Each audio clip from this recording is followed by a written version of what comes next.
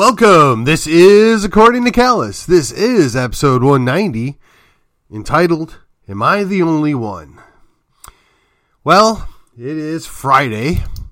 It is the last day, or last weekend, if you will, of early voting. The primary is March 1st, which is extraordinarily early, if you ask me. But this time in particular, I'm almost grateful for it. We have had almost continuous campaigning. It just seems like it never ends. And honestly, this is just one of those situations where I ask if I'm the only one. I mean, I'm looking, listening, and just wondering what in the world. Now, let me give you a couple of examples. So, we get lots of flyers, lots of mailers.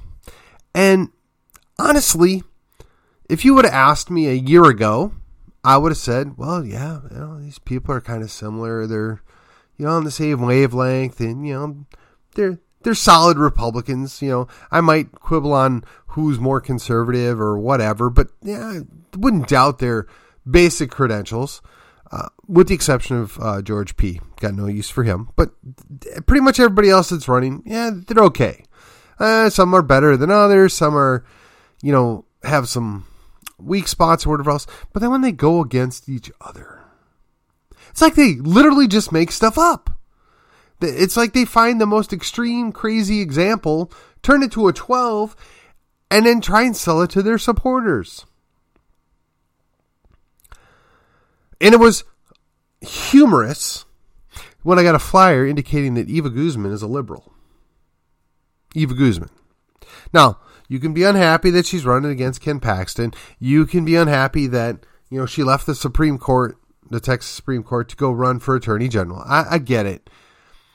You can say that maybe we're not happy with this issue or that issue, but to call her a liberal, it just kind of really took me sideways.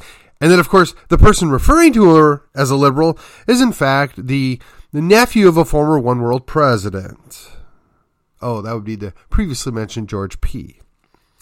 So for George P. to call somebody a liberal is just kind of funny, if you ask me. And, I don't know what to say about it. Now, again, turning up the crazy, in my opinion, to a 12. So I'll be grateful when the primary is over. Now, I know we're going to get runoffs in probably 3 or 4 races, maybe 5. I'm okay with that. And when it's down to 2 people, you're going to have a clear choice. You get this guy or you get that guy. You get that one or that one.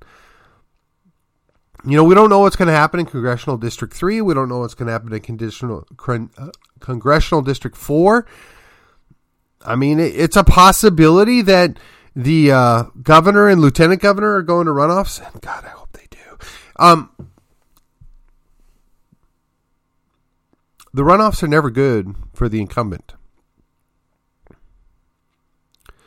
I don't have all the answers, but what I can tell you is what we've been doing clearly isn't working. Yet, if you're listening and if you're looking, we're being sold that all the time.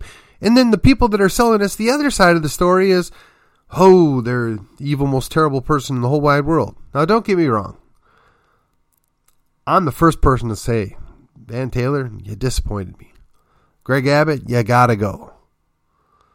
Lieutenant Dan, boy, you're a disappointment. But to go from that to, they're the most evil person in the world, they must die. I mean, of course, I'm exaggerating, but not by much. The irony of the fact that there is no conciliatory nature to any of this. The last 2 election cycles have been quite acrimonious. I mean, I don't have to be enthusiastic about somebody that I'm going to vote for. It's helpful. It's preferred. But I don't want to be hating on their opponent that's maybe 2 or 3 shades different than they are. Now, you can't polish a turd and convince me that it's a steak. But on the flip side, and this may be a bad analogy, but look, all I know about steaks is I like them rare and I enjoy them. I'm sure that they're the best cut of meat is the best cut of meat until you take that lesser cut of meat and you prepare it nicely and you season it and whatever else, and it could be just as good, maybe better. So you can have a lesser candidate or one that's not perfect, but with a little bit of effort, with a little bit of interaction, they turn out to be better. Likewise, you can have the best candidate that spoils over time. And then they need to be tossed out, retired, not eaten. However, I mean, just use the analogy how you see fit here. The point is that I get tired of fighting my own people, fighting my own team, fighting amongst themselves. I mean, we got Allen West fans that are busy attacking Huff Fines fans, and the Huff Fines fans are like, oh, wait a minute, I thought we all just wanted Abbott to go. And then going back and attacking West fans, and then you got the Chad Prather fans that are like, what's wrong with you guys? That's the problem. We need to deal with Abbott. I feel like if we can't keep ourselves focused on what's in front of us, we're not paying attention. We took our eyes off the ball. So I ask, am I the only one listening? Am I listening to what's going on? So here we go. Another example. So the pandemic, such as it was, is pretty much about over. So now we need a war. And the Ukraine's being invaded, and this, and this, and this, and this. How do we get here? What kind of games are being played? What are they trying to sell us? You know what? I don't really know. I do know what we're being told is almost always not the truth. It's almost always a direct lie or fabrication or wild exaggeration so as to excite the people to get them involved. Well, honestly, as much as I would love for Ukraine to be a free and independent state, they're friends with the Russians. They have been for a long time. And just because we installed our own preferable government there doesn't mean it's going to stay forever. We talk about plebiscites and people choosing their own rulers for centuries, yet we don't follow our own example. Now, I'm not excited with the notion of the reconfiguration of the Soviet Union, but it's kind of inevitable since our own empire is crumbling and we beat our chests and say we're so upset, but we really don't care. We don't. The American government has been manipulating events for so long that they're really just upset that they're losing control. That somebody else is filling up that power vacuum that they're leaving behind. And as the general American public sits here, we're wondering, wait a minute. Why are we messing around in this country again? What is going on there that is our concern? Why? We can't even secure our own borders. What are we going to do about Ukraine? What are we going to do about Poland? Nothing. There's nothing we can do. We had hundreds of thousands of men over in Iraq and in Afghanistan. For what? For 20-some years.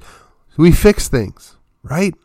They're as bad or worse as they were before we went in. It was inevitable. You get involved in things that you can never fix. You cannot change history. You cannot undo civilization without complete and utter destruction. Quite frankly, I have zero desire to do that.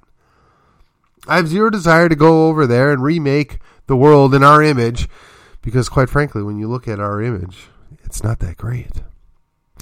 And before you lump me in with all the revisionist CRT people, no, it's just the reality. We're all fallen. We all fail to measure up, even to our own expectations.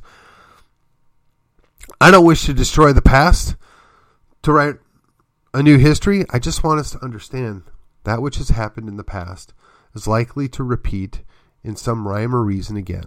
And we should be prepared for it, and we should do better this next time around. It's not too far of a stretch to wonder, am I the only one that's actually looking at what's going on here? When I look at what's playing out in front of us, I can't help but wonder, how did we get here?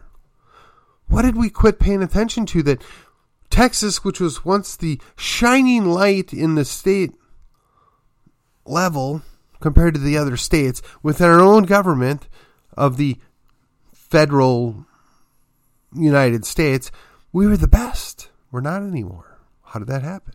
Who's responsible for it? What are we going to do about it? Then we look at the United States as a whole, and, the previous president said he was going to make America great again, and I guess to some extent, maybe we shine things up a little bit, but that was quickly revealed to be not really the case when we got the resident-in-chief that we have now. And again, I don't believe for 1 minute that was a legitimate outcome, but it is what it is now, and we have to deal with it. We're going to have to fix it going forward. But really? Do you really expect me to believe that 80-some million people went and voted for that guy and are okay with what's going on now? I don't believe it. Not for 1 second.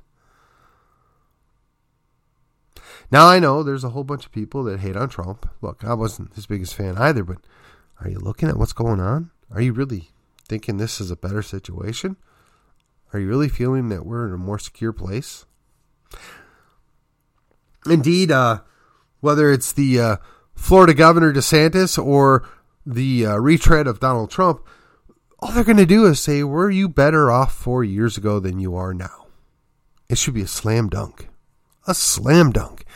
And while I have zero confidence that by putting a bunch of guys in place with an R after their name is going to fix anything, they at least pretend to care about what we think. They pretend to have similar ideals or similar concerns to what we have. But I'm going to tell you, if they don't feel the pressure, if you're not nudging them, if you're not pushing for what we want, the right things, defense of liberty being first and foremost, we're just going to get another boot. Another boot. And someday, when the full-on tyranny, dystopian future is the current present, we're going to wonder, what did we do and how did we get here? So I'm asking, am I the only one that's looking? Am I the only one that's listening? I hear the same cacophony of news garbage every time I hear it. Now, I got to be honest, I don't watch the TV news anymore, period. Doesn't matter what channel. Very rarely listen to the news on the radio because it's the same thing every day, garbage. Now, I have podcasts.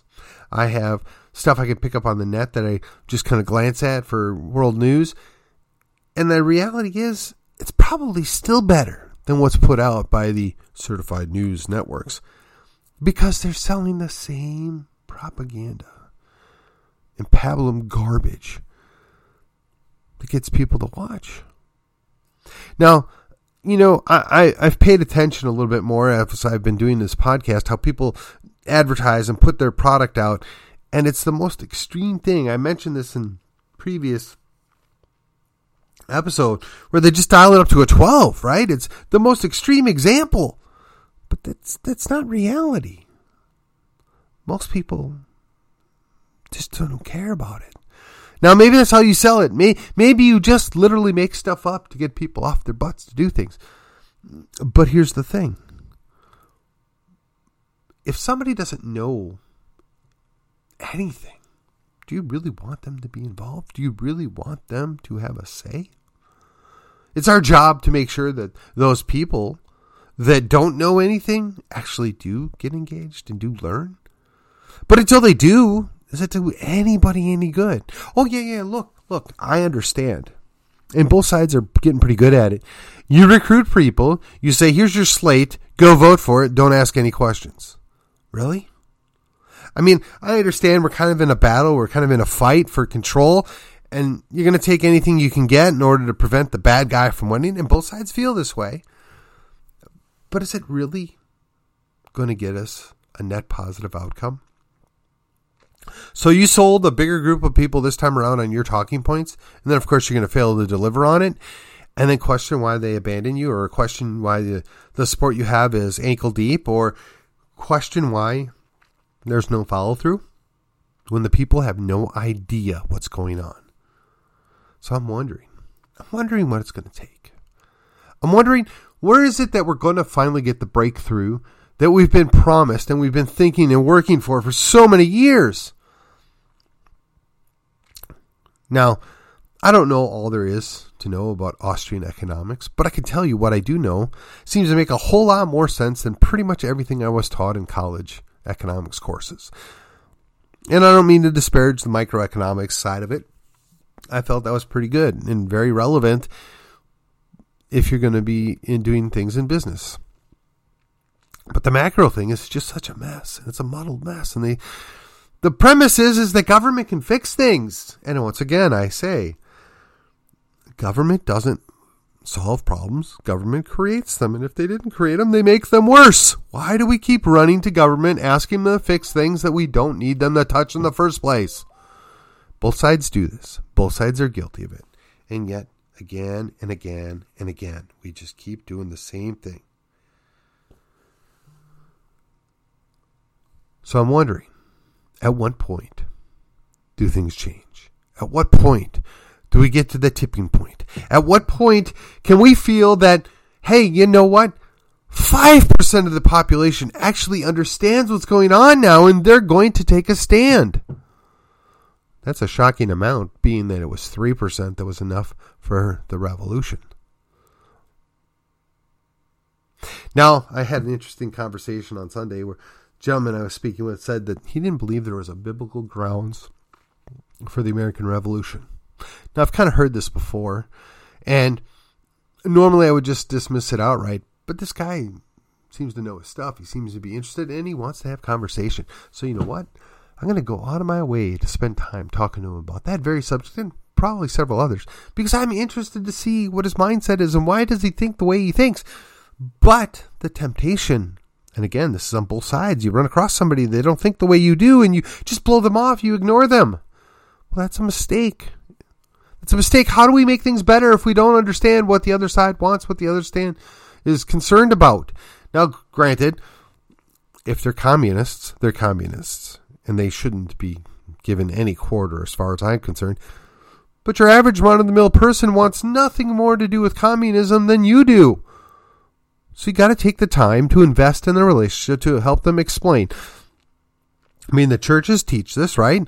When you speak the truth, you need to speak in the love. You can't go bash people upside the head and tell them you're going to hell because of this, this, and this. You can, but it's not very successful. But if you meet them, you get to know them, you explain to them. The idea is you're supposed to redeem the people.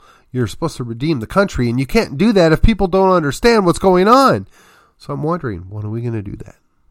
When are we going to get that couple percentage points that make the difference?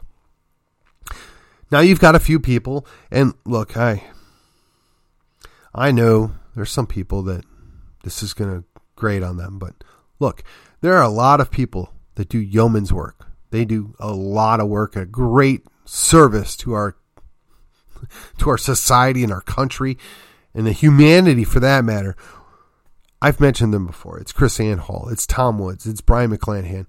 There's a number of other guys. I mean, look, there's even this guy, Jack Spirko. Now, I got to admit, I've kind of checked out on his podcast for a little while because I've been busy with other things. But boy, he helped me get my head straight on a couple of issues that were very pressing. And while they might not be your cup of tea, or maybe his radical form of individualism might be too much for you, hey, look, these people, they put it on the line every day, all the time, to educate yourself. I mean, for instance, look at Ron Paul. I mean, he didn't have to run for president in 2008 or 2012, but he put the message out. He went out there and he did the work. He put the message out that, hey, liberty matters. There's literally ways that you can do this to improve it. And you got the folks out in Moscow, Idaho, working with Doug Wilson. I mean, look, you don't have to agree with everything they do, but they're doing the work. They're making a difference. They care about what's going on. These are things that you need to look into. These are things that should inspire you to want to learn more and do more.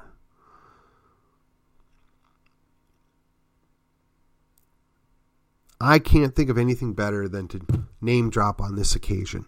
I can't do it all. I am just a very, very small potato. But if we keep working, put our nose down, learn what there is to learn, see what there is to see, listen to the things that we need to be listening to,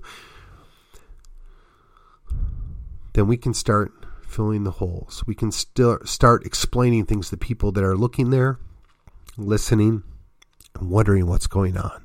And if we have those answers, or if we can at least point them to where they can find the answers, we're going to be in a much better situation. I got to tell you, that's one of the reasons why I do what I do. I mean, it'd be very simple for me to come in and bash this person or bash that person or say this candidate stinks or this issue stinks or I don't like this person because they disagree with me. That'd be very easy. I mean, heck, I'm sure it'd be more entertaining. I get more listeners from it. But I'm trying to approach this from the idea of this is who I am. This is what I stand for. Now, whether you agree with me or you disagree with me, this is the reasoning behind it. Be open enough to understand where I'm coming from. Do your own research.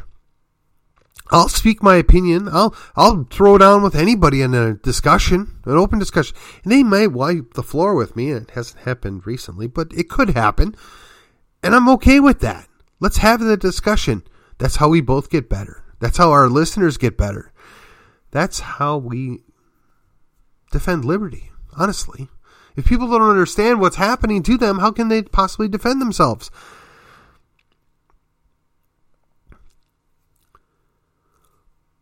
The building blocks are your family and your direct community. Whether it's your church or your civic community, it doesn't matter. Start out your back door.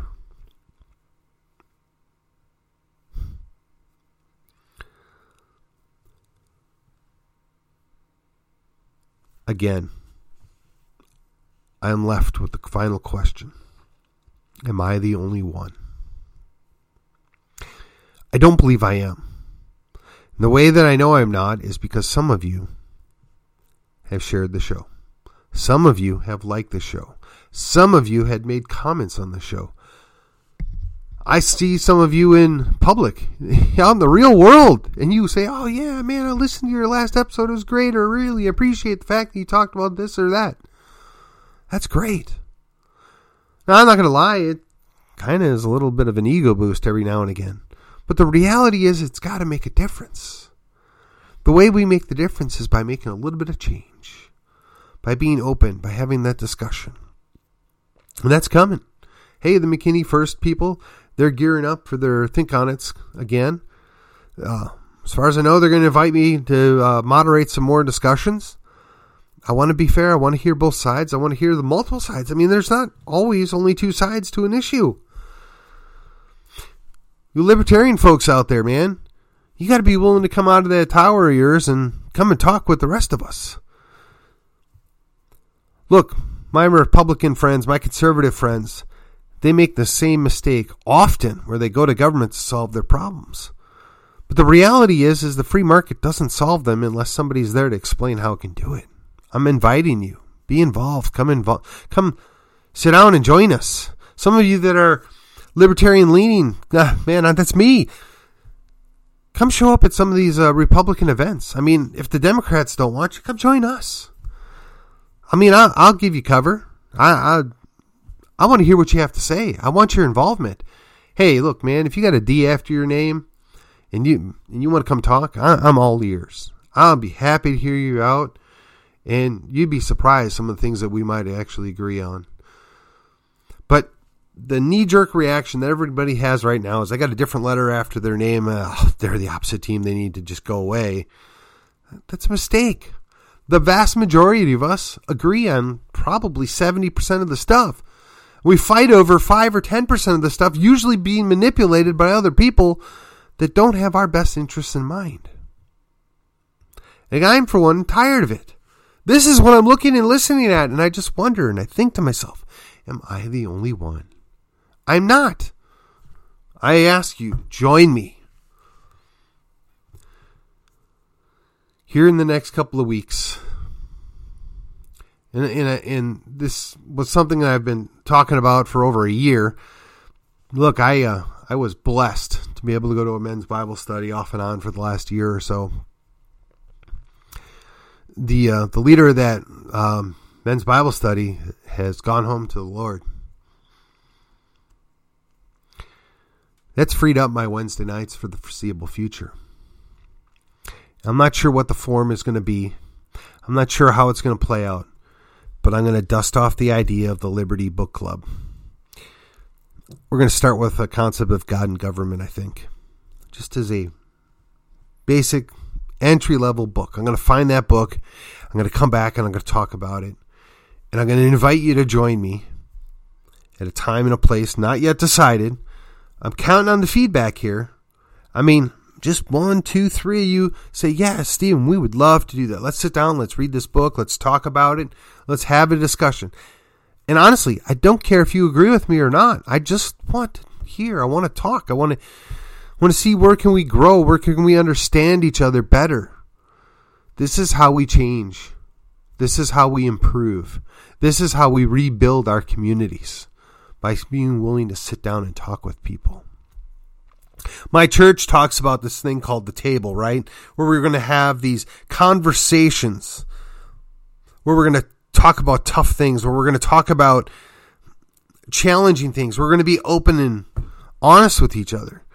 Well, look, I know a lot of people that are not comfortable talking about family. They're not comfortable talking about personal things. But those same people are equally not comfortable about talking about social, political, and economic issues. But those are far less personal and can be done from a more objective view. And it's a starting point. So I'm going to suggest to you that my mission in the next few months is to find out a way I can do this. Find out a way that I can launch this. And assuming my wife goes along with this latest scheme of mine, I'm going to announce it. Maybe a week, maybe 2. But we're gonna find a way to make this happen. I appreciate any feedback I get, whether you go to my Facebook page, whether you send me an email, whether you text me, whether you just make a comment on this podcast. I'm in McKinney, Texas. That's in the heart of Collin County. When I moved here, it was quote-unquote the reddest county of the reddest state of the country. I don't know if that's true or not anymore. All I'm concerned about is, can we protect and can we promote liberty? And if we can do it with a bunch of guys with R's after their name, great. If we have to throw a couple guys with D or L after their name in order to hold other people's feet to their fire on issues that they're poor on, I'm open to talk about it. We got to work together on things we agree about and maybe agree to disagree on other things. I told an individual last night, hey, you know what? We can disagree without being disagreeable. The person looked a little upset, like I was implying that they were not. I said, no. That's exactly my point. We're doing it. We have done it. There's no reason why we can't disagree without being rude and mean to each other. Sometimes our emotions get the best of us. Sometimes issues are very emotional. But if we can at least be open and talk about these things in a non-confrontational manner, I think we can make things better. I look forward to making that happen. I'm asking you to think about it, pray about it, and be prepared to respond when the time comes. And with that, this is According to Callus, and Election Day is on the 1st, and then we get a break. Thank God. Hey, y'all have a great weekend. See you on the other side.